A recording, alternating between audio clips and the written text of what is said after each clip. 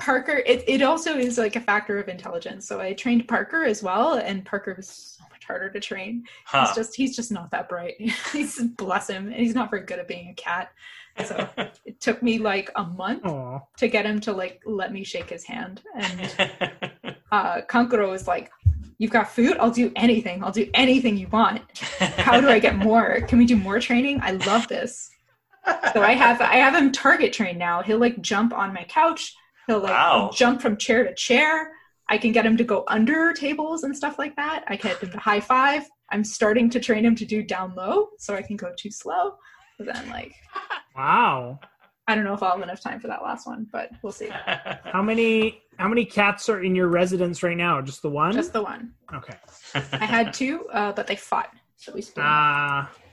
Yeah, no, my cat can't be around other cats either. Yeah. See, I've never tested this other than, well, like when I first got Indy, there was Piquette, the senior cat, but like that was the Indy as a kitten getting introduced to a senior cat that was willing to tolerate her. I have no idea what would happen if I brought another cat into my house right now.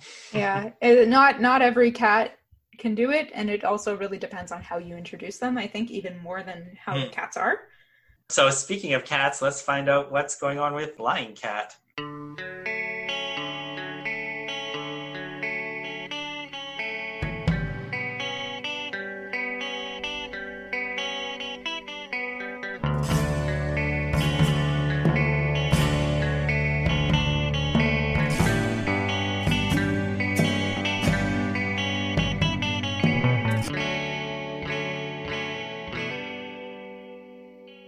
All right, so we are the Trade Readers, and we're reading Saga today.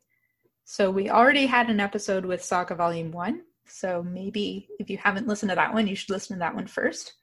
Or it might be a bit weird, but not here to judge. Listen to whatever you want. This one, we're going to be talking about Volumes 2 and 3 of Saga, and this discussion will include spoilers for all up to the end of Volume 3, but not the whole series.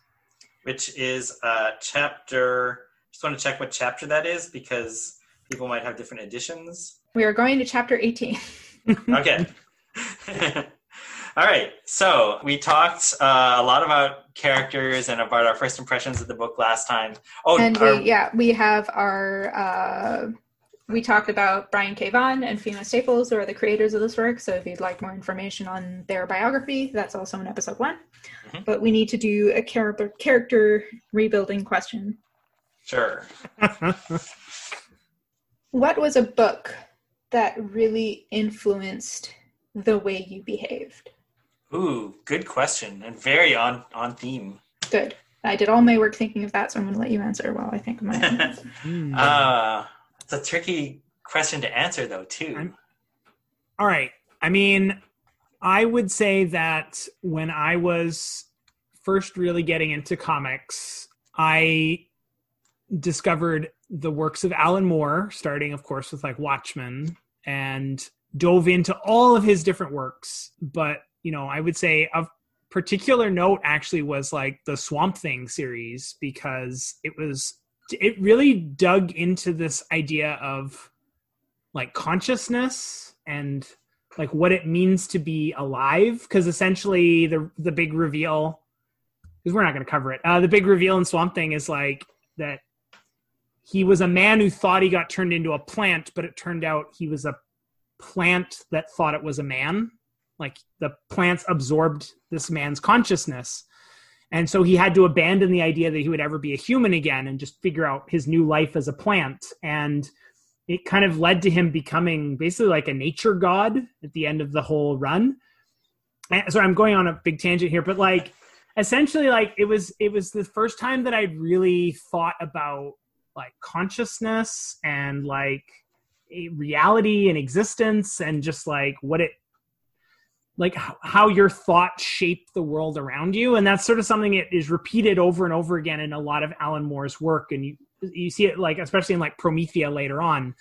And I don't know, I think that's something I really carried with me for a very long time, is sort of like how your thoughts kind of like, they don't necessarily, it's not the secret's bullshit, but like your thoughts kind of focus you on things, and like what you're focused on sort of guides your behavior, and that tends to sort of make the reality around you what it is. And so if you really want to sort of change the way things are for yourself, you have to sort of reframe it in your head first, you know? And that's something I know I carried with me for a very long time.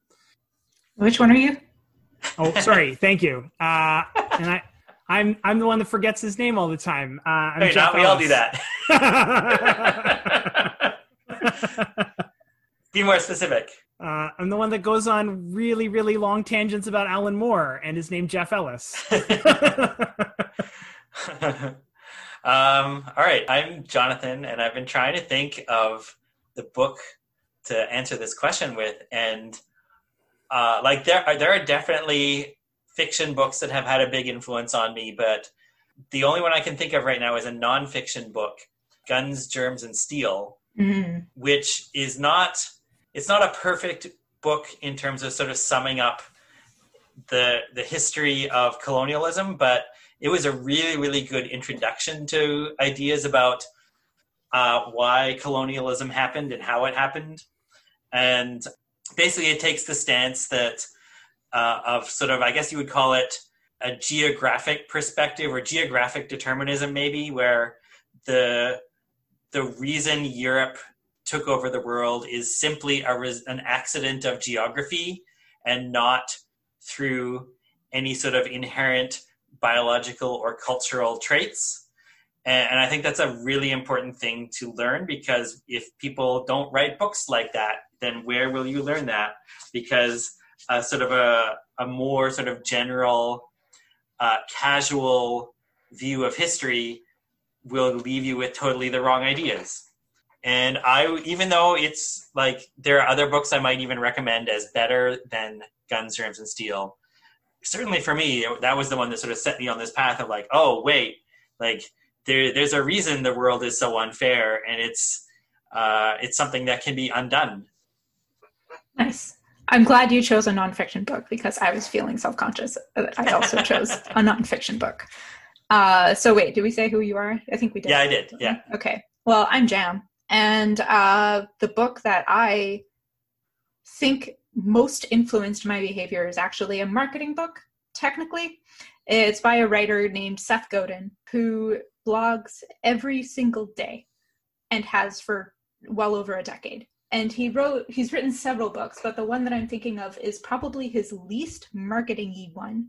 It's called Lynchpin. And the crux of this book, I read it when I was working in a cubicle, and I was feeling really like a cog in a machine and very down on my life and very down on what my life could be. But Lynchpin asks you to re-examine your role in society and your role in the world. And it contextualizes it on the premise of art.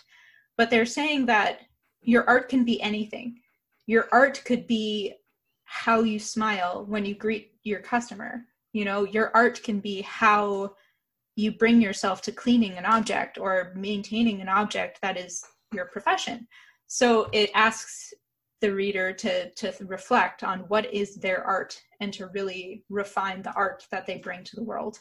And that book really framed my perspective on how I approach my work and how I approach the choices that I make. And I think about it a lot to this day. I've read it probably over 10 years ago. Okay, let's talk about Saga. Do we want to do the sort of plot summary first this time? Yeah, I'll do the chapter 2-3 plot summary. Let's do it this way. So the reason we're talking about books is because the whole impetus for this whole shenanigans that we're talking about is actually a book. And it is a book by a man named Oswald Heist, D. Oswald Heist. And he wrote a trashy romance novel, but the subtext of the trashy romance novel was actually an anti-war pacifist screed. And somehow, through a twist of fate, this book found its way into the hands of Alana, who was a guard for the landfall forces on a backwater planet named Cleve. And she really resonated with this anti-war pacifist message and somehow struck up a rapport with one of her prisoners, who is Marco, who fought for Reath, I should say. He also read the book, and he also resonated with the message. So the two of them decided to elope and had a child. And this really offended everyone, because these two cultures have been at war for a really long time, and the existence of a child might cause political problems. So everyone's out to get them, and they have escaped in a wooden rocket ship, and they have decided to set their course for the world of D. Oswald Heiss. They want to go meet their favorite writer. So they're on a ship. Meanwhile, trying to like come back to the beginning of book 2. It does, yeah. It is very. These two volumes like jump around a lot in time, especially. They do. So we open with Marco searching for Isabel and his mom on Egg Planet. So there was a planet that actually was an egg or something, and the group splits up. So we have Marco and his mom and Alana and Marco's dad, who is dying, and plot is happening there. We also meet Gwendolyn, who has run into the Will, and they go to rescue the slave girl. And then at the end of book 2, this egg planet kind of hatches, and stuff hits the fan, and and then at the end of the book, I think it's actually back in time or something like that. It's a little bit confusing. Yeah, I'm actually a little lost. It's been a long time since I read this. Let's see, what else is in volume 3? There's volume 2. That's volume 2. I haven't even gotten to volume 3 yet. Yeah. So volume 3 is a little bit more focused on the world called Quietus, which is where Heist lives. And then they do have the two journalists, right, who are Upshur and Doff. Yeah. And they've come to their tabloid reporters. And somehow they got wind of this like salacious news of a child between someone from Vanfall and someone from Reath. And they come into this information, but then they are silenced. So there's like kind of two main plots that are happening in book 3. There's Upshur and Doff, Marco and Alana and Quietus, but there's also the slave girl who is now Sophie and the Will and Gwendolyn on another planet who have become stranded, and they start to, the food causes them to hallucinate, and Sophie ends up stabbing the Will nearly fatally. And so book 3 kind of ends with the Will almost died, he's in a hospital, and we meet the Will's sister, who's called the Brand, and she's another freelancer. And Upshur and Doff have been silenced by the Brand. It's like a curse. And so the Brand finds out that Upshur and Doff have discovered the secret, and then she has been dispatched to silence them. So if they tell the secret, they'll die or something like that. I forget how the curse works. Something like that, yeah. Yeah. So that's kind of the plot stuff that's happening in books 2 and 3. But yeah, it is a lot, and it does jump around a lot. There's also... Sorry, it doesn't summarize well, but it reads better than that. Yeah. I was going to say there's also kind of the big confrontation between Prince Robot and Geit or Heist. Yeah. Right.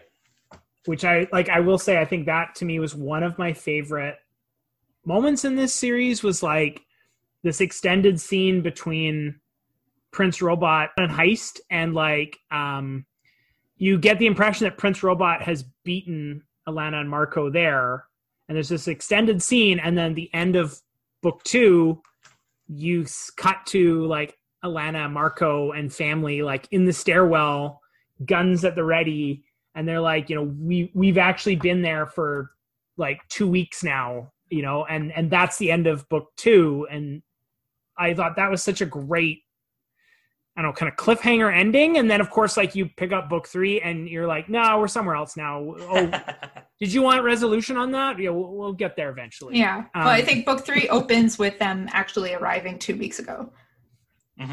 Yeah.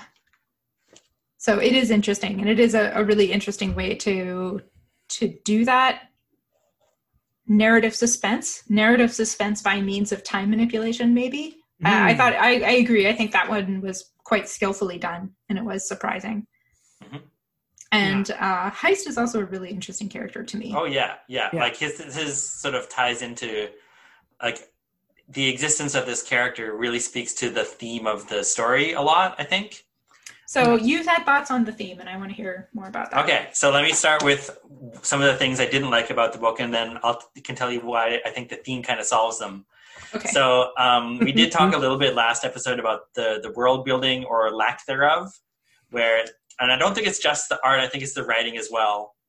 Like neither of them really flesh out the universe that this story takes place in very well. We see the individual planets that the plot takes place on and like weird aliens and creatures and things. But other than the original pitch that there's these two forces in perpetual war with each other or perpetual proxy war, we don't really know anything else about this universe and how it works. And often the world building is basically just patched in with stuff from present day, like 21st century America, where like things that like the way that the military looks and acts, the way that the prison looks and acts, like a lot of it is just like, oh, it's the US in the 2010s. And that, on the one hand, that kind of feels sloppy. Like if you weren't going to put a lot of work into world building, that's the thing you would do, is just like do the stuff you know.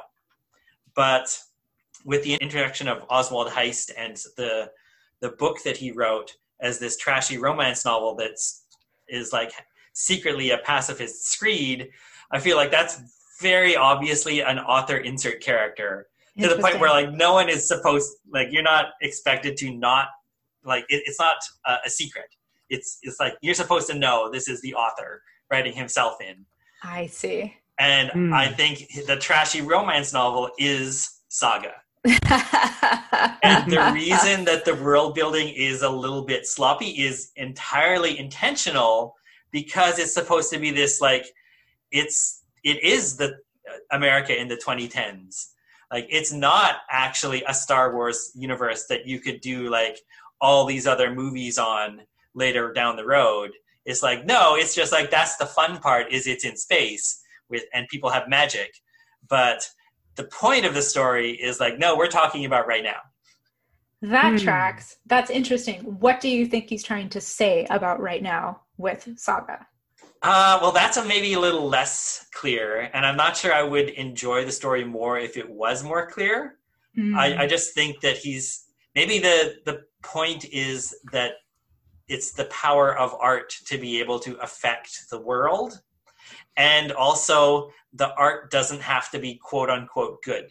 We're given lots of examples of like really trashy art in universe that ends up being powerful. Like the two journalists work for a tabloid, or there's this sort of like subculture of these like soap operas, which That's are right, like no one in the story really takes these soap operas seriously, but they like connect together people in a way that other media maybe doesn't.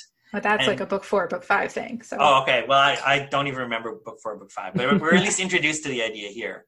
I think so. And also the book, Alana gets the idea to star in these soaps. Or whatever. The seeds are planted, but you don't see them grow until the next book. Yeah.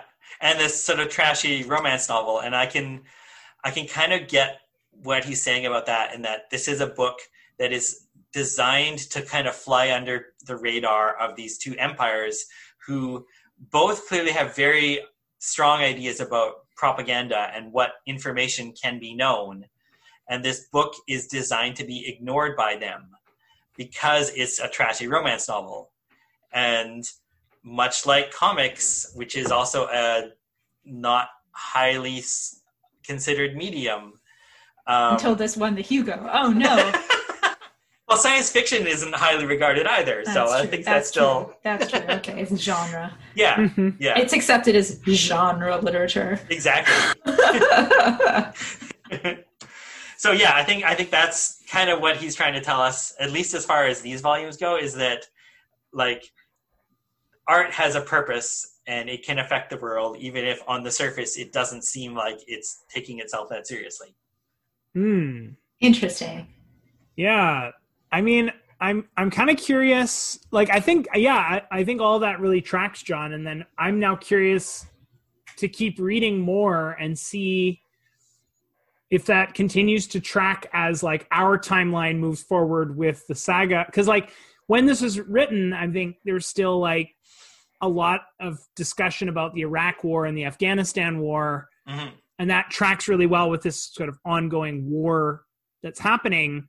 But Saga is still being published today. Like, I don't know, like, does like a giant orange show up and just like ruin the whole universe or something? Like, well, the giant orange is a symptom, but right.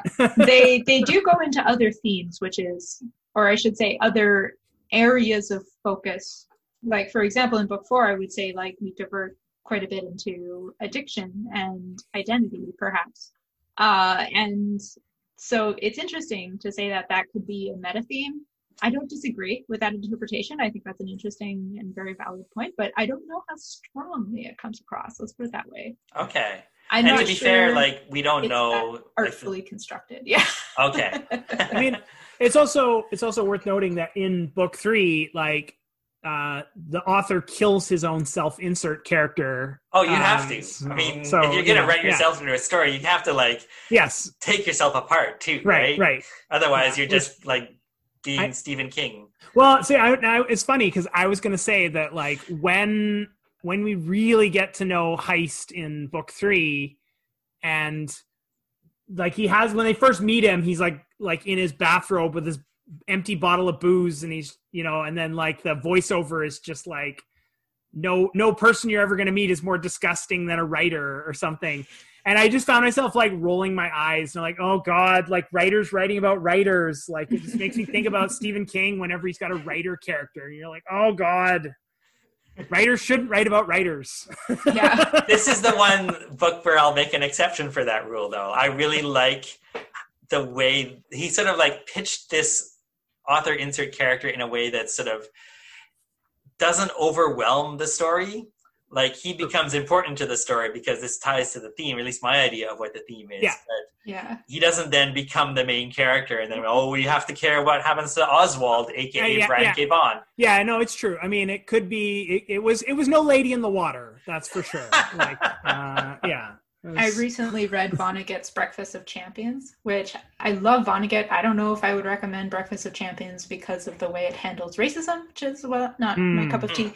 But what I loved about it was, so writers writing about writers is one of my least favorite tropes, because it's all like, oh, writing is just this noble and misunderstood career, and writers are such beautiful souls and they're just so misunderstood. And like Breakfast of Champions is like, writers are terrible people and you should never know them. Just try and go through your life never knowing any of them. They're awful 100%. And yeah, I think why I like Oswald as much as I do, is because he's really not that great a person. Like, he's got his purpose, his intent is good and noble, et cetera, but like, he's really not that great on a personal level. He's okay. He's a mess. Yeah. But I think I like that. I like that he's a mess. Yeah. He's got good reasons to be a mess. Yeah. He's the right amount of mess. He's the right amount of mess. Yeah.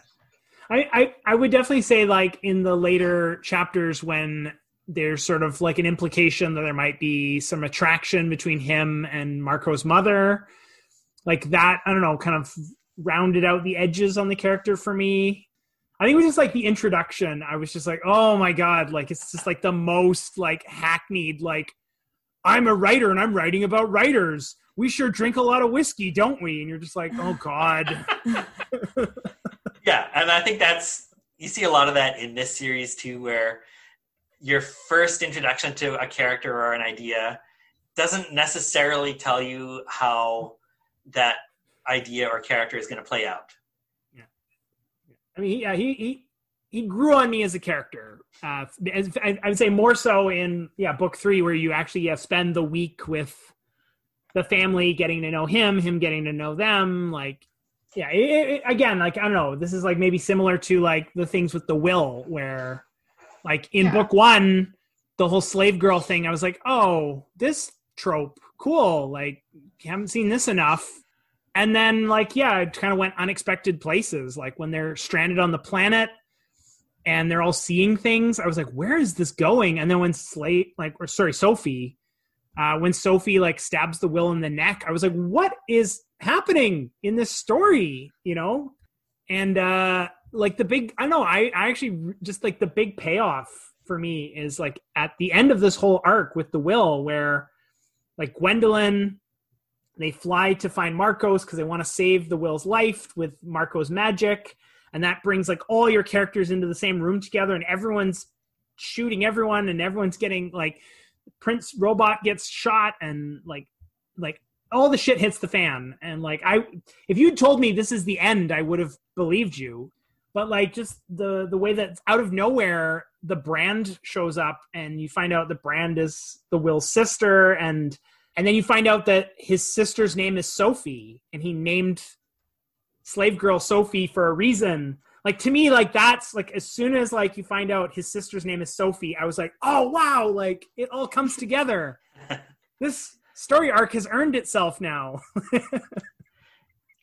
Yeah, we talked about the strength of the characters last episode, and I really feel like that continues to be the strength of the work. Is the plot can be a little frustrating sometimes because it's just plot, but it like every plot event also builds the characters further, which is that's not an easy trick to pull off. No, and I'm impressed with the series for that. You're right. Like there is a lot of plot, and I feel like it goes at a pretty decent pace, which is hard, which is really difficult to do as a writer. So there definitely is a lot of strength there. So I think last time we said like the strength of the writing team here was in characters. I think maybe in these two books, like you're also seeing a lot of plot, which is good, but maybe not so much the theme yet. Maybe not so much the world building. We'll see. Yeah, well, it's hard to really know a theme until you get to the end, which is, I think, for sure, one thing that this series, assuming it has an end, which I'm pretty sure it will at some point. Well, we don't know. We'll see. Yeah. We don't know. We know there are 9 books. Yeah. I mean, but that's I think going to be the final nail in the coffin between this, separating this from like X-Men, in that it can have an ending. Yeah. Because endings are important. I mean, yeah, I think seeing some of the smaller arcs pay off, I think gave me hope that like, you know, like, okay, there is some kind of a plan, or there is some kind of a structure here that we're going on a journey, and this is going to take us somewhere, you know? So just, I think that, yeah, I'm interested in reading more, which I will say, like, reading past where we were going to end here answered one of the big questions for me, which is like, I didn't understand how these robots fit in. I was like, wait, it's a war between the people with horns and the people with wings, and now there's people with television sets? Like, how do the television set people fit in? And then, like, immediately the next issue after book 3, they're like, we're going to go on a side tangent and tell you about the television people. And it's like, oh, cool. Like, yeah, it's all it is making a little sense bit now. confusing. Yeah. I don't know. I don't know how I would want that to be different. I guess I feel like what John was saying earlier, where it just felt with the details in Star Wars that even if you didn't understand the logic of the world, that there was a logic to the world.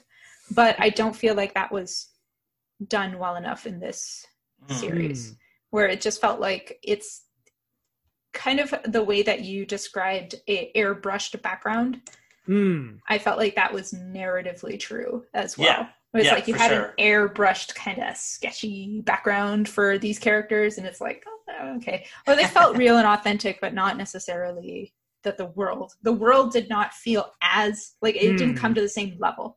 So it's like you had, and maybe it was the discrepancy between the two that was so jarring, because the characters are so good and so solid and so authentic feeling that the world does not feel authentic and solid feeling to the same degree. Yeah, and it's interesting because, like, comparing this again to Star Wars, which is, I guess, something the authors have done, so that's fair ground for us to do that too. Like, if you look at, like, original Star Wars, it gives you the impression that there's a lot of backstory and world building. I'm not sure there really was. I think he was just taking, like, things from everywhere he could think of, like, let's put some Dune in this, let's put some Flash Gordon, let's put some Metropolis, and just throw it all together, and it'll look like we did the work to build a backstory. And I'm not sure that's necessarily a better choice, because then you're not actually doing any more work than is done here. This has just done that, but with the present instead of other science fiction stories. That's true. Like, I would say, I mean, I think maybe one advantage that Star Wars had, or I don't know, maybe something that Star Wars did differently that seemed to work, is like, in some ways, those big holes in the backstory worked to Star Wars' advantage, because it was like a compelling enough hole that the fans were just like inventing things to fill that space.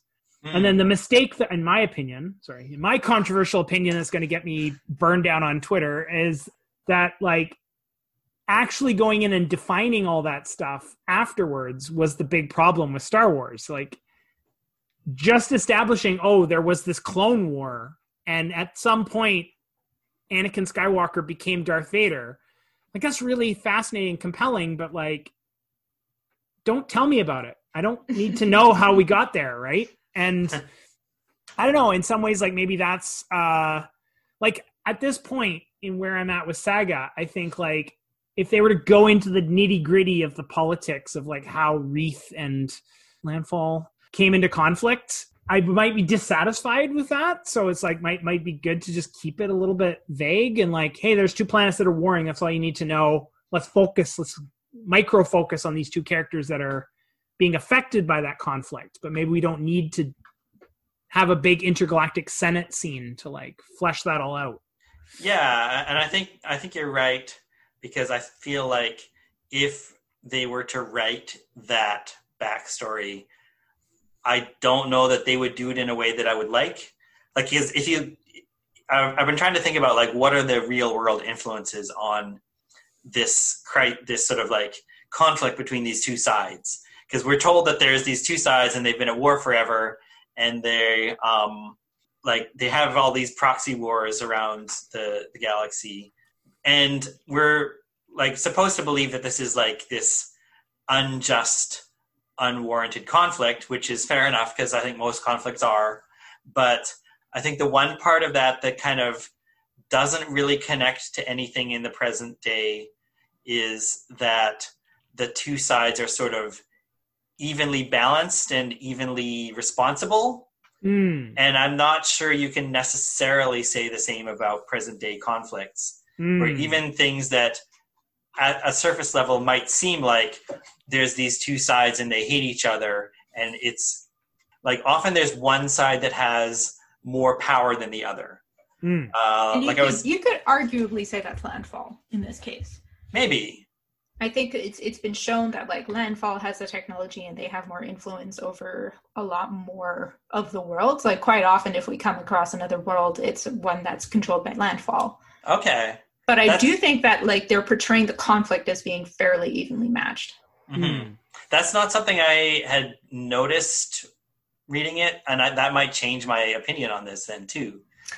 You've said a bunch of interesting stuff, and it's helping me to halfway coalesce. So I apologize that I am still only halfway coalesced on this opinion. Well, this is why we have a podcast about this, so we can talk to each other and think these things through. Yes.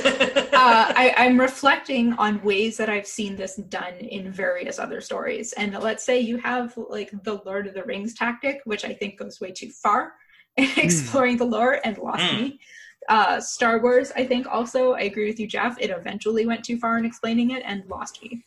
I was thinking about your comment earlier, John, that this is, in actuality, commentary on our present concerns, so to speak.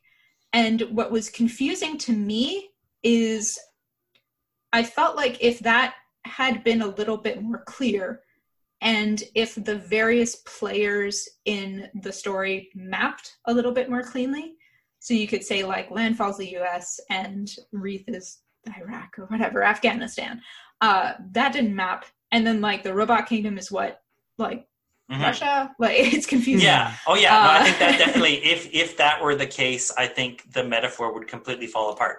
Yeah.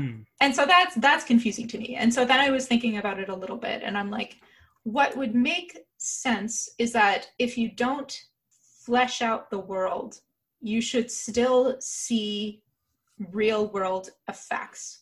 For example, if there is this war that is being felt by proxy, you should see that the people in the native world, like the incepting world for this conflict, starts to lose interest and it starts to feel really distant. And in a later chapter, you actually do see that. So we do go back to Landfall, and it's suburbia. And so you see that. And if there is an unjust conflict, there should be conscientious objectors. So we do see that. And if there is a conflict, there should be external parties who are reporting on that, and we do see that. So I think that's something that Saga's doing in a way that's interesting and good. But yeah, I don't know. I don't know how I feel about it. I don't have a concrete opinion. Yeah, I mean, or not.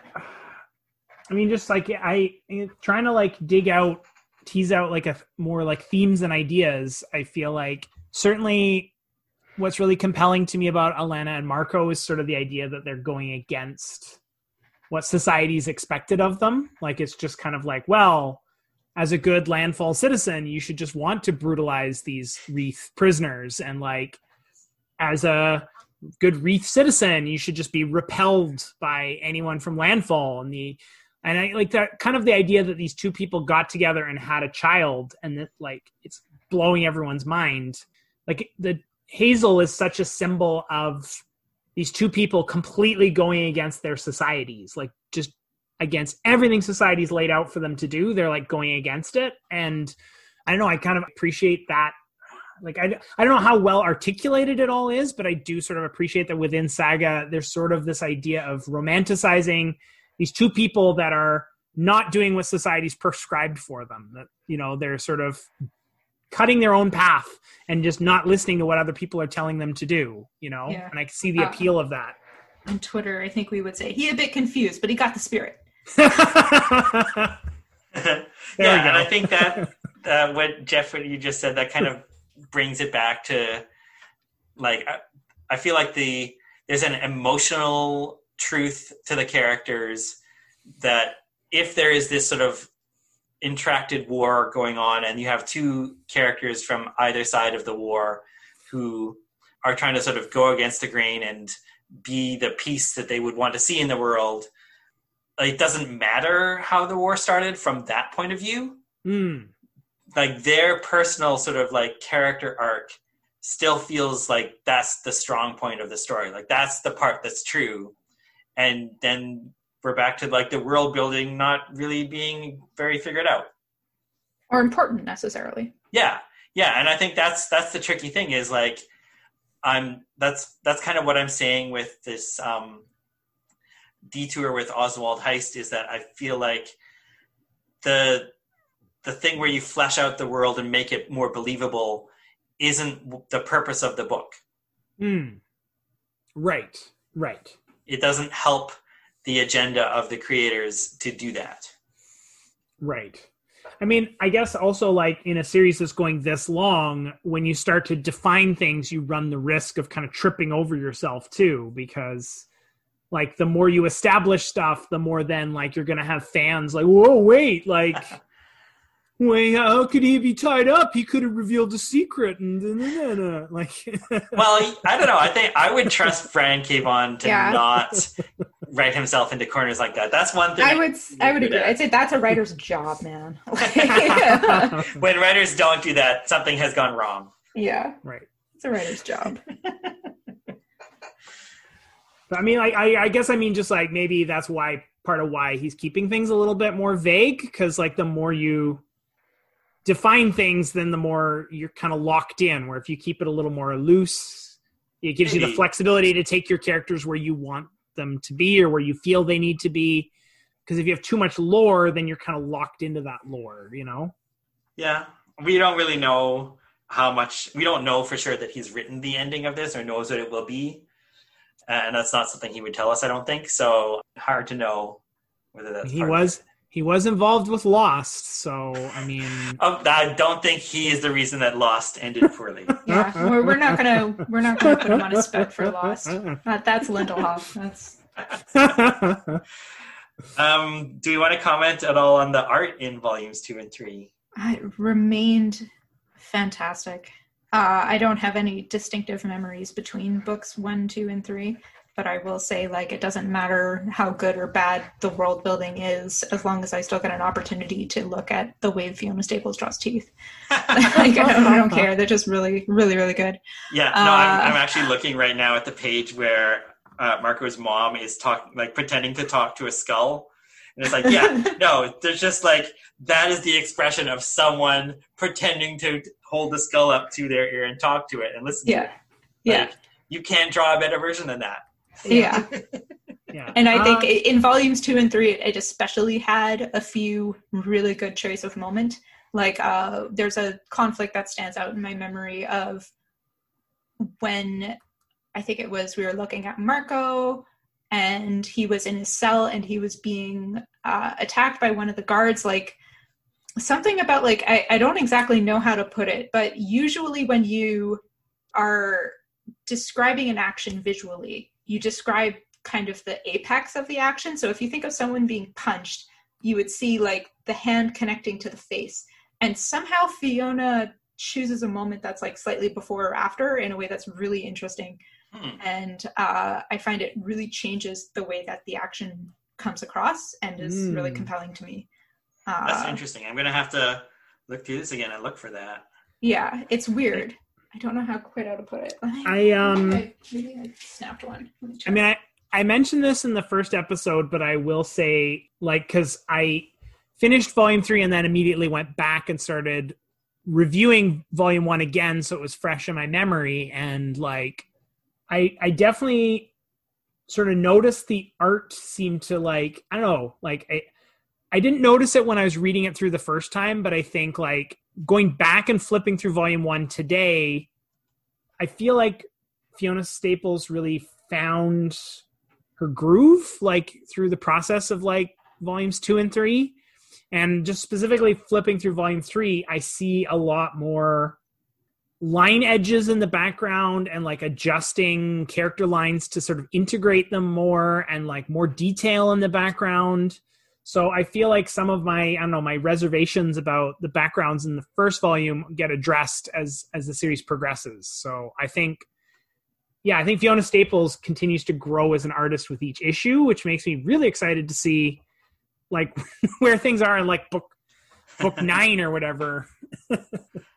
Yeah. Also, at least in the edition that I have, each chapter has an image that I assume is the cover of that 24-page comic, and the covers are just phenomenal. Yeah. Like, these are some of the best like 24-page comic covers I've ever seen. As an illustrator, it's unusual because illustration is a different skill from cartooning. Mm-hmm. And Fiona is really rare that I feel like she does both really, really well. Like normally when you have someone who's a really, really strong illustrator, their sequencing and their paneling kind of falls down and is kind of weak. I do not see that with Fiona at all. I really love the way she panels too. Yeah, like each cover kind of evokes the story without laying it out too much, and like gives you interesting shots of characters that are in the story without telling you very much of the story. Yeah. And it's just like, and they're done in a slightly different style as well. They're sort of more painterly. And I would, if I went inside comic book stores and I bought monthly issues, these are the ones I would look at first because they look so good. Definitely. Yeah. I'd love to know what brushes or like effects, or I don't know, I'd love to watch a live recording of Fiona Staples drawing in Clip Studio so I can see what goes into these. Yeah, I read on Wikipedia kind of a snippet of an article that says that she intentionally what she likes about the digital process is that it allows her to move a little bit more seamlessly from pencils to final stage. Like, she doesn't necessarily go through multiple layers. She just kind of corrects as she go, which is interesting. It's more like I don't know. I haven't seen this live stream that you're describing, but that might be a hint to her process. Yeah. I mean, I don't know if such a thing exists, but if it does, I want to see it. That's Yeah. I'm just noticing here that the only artist that's credited, there's a letterer, but the only artist credited is Fiona. So she's doing her own coloring as well. Yeah. And you can see that in the style where, yeah, it's like she's obviously moving between penciling through coloring and not necessarily doing them in the sort of assembly line order that most comics are. Yeah. And so that's definitely not unheard of, especially more on the indie spectrum of comics, but it is impressive for someone who is probably working on close to a monthly schedule to do all of the portions herself. Like, for sure. Yeah, is nothing but respect for Fiona. Is Saga? Man, she's good. This is the one thing I like completely went past me, but is Saga through Vertigo or is it through Image? It's Image. I thought it was Image. Okay. Yeah. Okay. Yeah. So it is considered creator owned, but I consider Image kind of hybrid. Like they're not like a Random House where it's like write a book and come back to us. It's different. They live in monthly world, right? They do, but they don't Image? really have. I don't know if they have editors now. I remember it being a big deal a few years ago. People talking about the lack of editing going on. Yeah, I have some friends who've worked at Image, and like it's interesting because like they like the lack of editors because it just gives them a lot more creative freedom. But like my understanding is that you sort of have to come to them with like a completed product. So you sort of have to have your first 24 to 36 issues basically drawn out and like ready to go. And like, they'll flip through that and go like, okay, yeah, we'll release this monthly. But like, they kind of need you to have a back catalog and know that you kind of have a direction to go in because they don't want to sign off on a series and then have it just like fizzle out. Interesting. But like, yeah, they I guess that's one thing that makes them different from other independents is it's still monthly where like, yeah, like First Second or Fantagraphics, they're doing your graphic novel for you, but Image, it's still like, well, pitch us on a series and then we're going to print 24 issues or 24 pages a month until it stops making money. Yeah, until AMC signs a deal with you or whatever. Yeah. I also, looking at the art, because, and Jam, you mentioned this last episode that you felt it was kind of like a hybrid between a superhero style and a sort of more independent style. And I really like that the pacing is more like the choice of panel and the pacing of the story is more on the independent side of things. It doesn't read like a superhero comic. I agree with that. That's why I can read it. Yeah, no, me too. Like I used to read lots of superhero comics and then I stopped doing that for a long time. And when I tried to go back and read superhero comics again, the pacing is just too weird. I can't do it anymore. It's different. It's not bad. It's just different. And oh, like yeah, reading, that's exactly it. Yeah. It's based. I feel the same way as when I'm reading something in French. I feel like. Oh, yeah. Down. Like European comics have their own pacing stuff that I find difficult to read. I mean, I think that I would say my impression of Saga is that it feels like the idea is that maybe you're supposed to read a graphic novel's worth and kind of get the story from the graphic novel, but like each 24-page segment is enough of a spurt that you can kind of like get something out of each issue. Mm-hmm. But like, yeah, I think the last time I've read like a Spider-Man comic, it's just like, okay, everything has to feel complete. Like you have to feel like you've got a beginning, middle, and an end in this one issue because we're not taking it for, we're not assuming you're going to be here again. So like, this is it. But then if you keep reading, you're like, why do they keep repeating what just happened in the previous, like, yeah, it's like the pacing is really, really odd on superhero comics now because they're sort of meant to be these self-contained but then also interlinked things. Yeah. I don't know. I think Saga doesn't suffer from that in the same way, you know? I think Saga reads pretty well as a trade. Yeah. I've only ever read it as a trade, so I'm a dirty trade reader, as we all know. I think that's why we do this, isn't it? That's why we're here.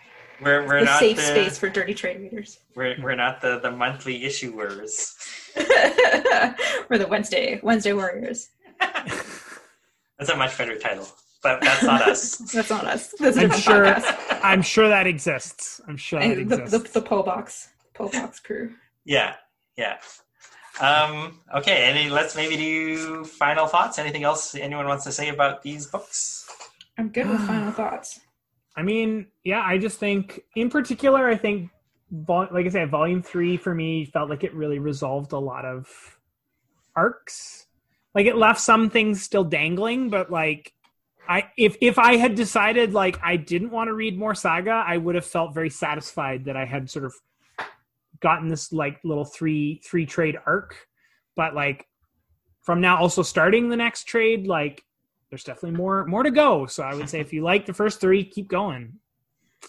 I would agree with that. As someone who is up to date on Saga, I would say if you read the first couple bits and you like where it's going, or you if you're enjoying reading it, you will continue to enjoy reading it. It's not the type of series where I'm like, oh, slog through this first bit, it really pays off later. It's like, I think it keeps it a pretty nice, intensely good quality. However, the flip side to that is that if Brian K. Vaughan's writing, or like if the quirks of the way he writes are pissing you off by volume 1, that is not going to get better. It arguably only gets worse. And there are high points and low points in this series where I'm like, but I have persevered all the way to volume 9 miraculously. It's not a small thing for me, and I will continue to keep going on this series until it does something unforgivable. Yeah, like the first time I read this series, I got to volume 4 and then kind of gave up on it.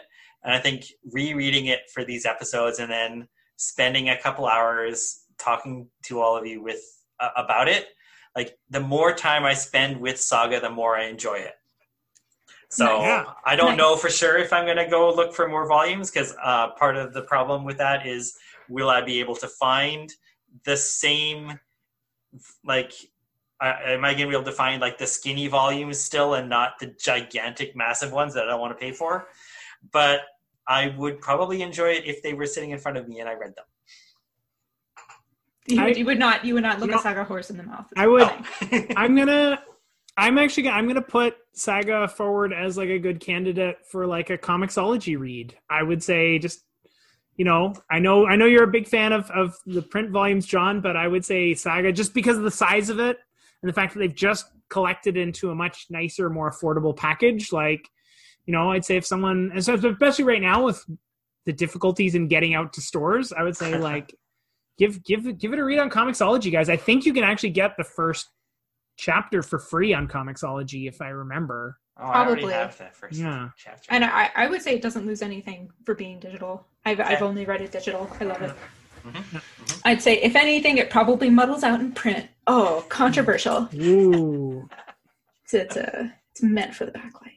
No, I'm sure Fiona balanced it perfectly, but I think it's great in digital. Yeah, I can see what you're saying. I think like having only seen the print version, like these would not be bad with some backlighting. Yeah. With like RGB as your full range of colors. Like there's some books where I would be like, yeah, holding the book in your hand maybe enhances the experience. I just feel like Saga's one where you're like, no, just it was designed on a screen, read it on a screen, like, Yeah. Sure. It's all good. And yeah, I have recommended this to people as like a beginner's comic. So like if you don't read lots of comics, I think this is a suitable read as well. I would put some age limitations on it. Maybe don't buy it for your younger teen. I would say maybe 16, 17 would be the earliest I would recommend for a work like this. There's some scenes, there's lots of swearing, there's lots of death, there's a lot of on-scene gore, there are like seriously disturbing things discussed and depicted. So yeah, mature readers. Yeah. I'm gonna let my nephew finish reading Bone first. Okay, we didn't do shout outs last episode. Do you want to do shout outs this time? I have a shout out. Okay. So I'd actually like to shout out a book, which is another previous Trade Raiders book, which was a manga that we covered called Your Lie in April. And at the time, I read the first book that we read it together, and I thought it was a really competently produced manga. I'm like, this is a good manga. It does manga things really well. It is a manga. I have since watched the anime of that manga. It's also called Your Lie in April. It's available on Netflix and Crunchyroll. It's 12 episodes long. I am upgrading my assessment of this series. It is art. It is really good. It is a really solid investment. Your Lie in April is a great, great series, and I thought it was really good. Cool. Great. Good to know. Nice. Okay, I'm going to recommend, let's see if I can say this right, Dakwakada Warriors by Cole Pauls. He is an Indigenous artist from the Yukon, and this graphic novel is basically half written in his language, and it's really well done, not just as a comic, as like a fun sort of exploration of like, let's do a fun science fiction comic with all these Indigenous elements, but also it's really well done as a language learning tool. It has like footnotes for all of the vocabulary words, but they're introduced gradually so that I actually spent very little time looking at the footnotes and just kind of like intuiting what was going on just from the words as they were on the page. Wow. Which is like, that's impressive. I did not know that was something that was possible, and I enjoyed reading it. Nice. Oh, that's great. All right. Well, I'm going to shout out a previous trade waiter. I'm going to shout out Kathleen Gross and her book, Joe, an adaptation of Little Women, sort of, because I got my copy in the mail when it first came out, and that's one of the few comics I read during my weeks in quarantine. And I preemptively of reading Joe, I read Little Women, so I really enjoyed comparing this sort of modern day comic take to the original work, and I highly recommend read both. Read Little Women and read Joe. And good job, Kathleen. That's going to be my shout out. I have not read Little Women, but I have read Joe, and as someone who has done one and not the other, I still enjoyed it. So read it even if you haven't read Little Women. Oh yeah, you should. But if you want an experience, comparing them is fun too. Cool. Very good. Okay. We are the trade waiters. We are not in a library right now because there's this pandemic going on. We're all at home. What? So thanks to the internet for letting us continue trade waiting without access to a shared space. Nice. And you can find us on the internet. We're there somewhere. Yeah. Maybe we'll put some links. No, we won't. Google exists. Whoa. That's how we should do our sign off now. Google exists. Okay. Bye, everybody. Bye. Thank you for listening.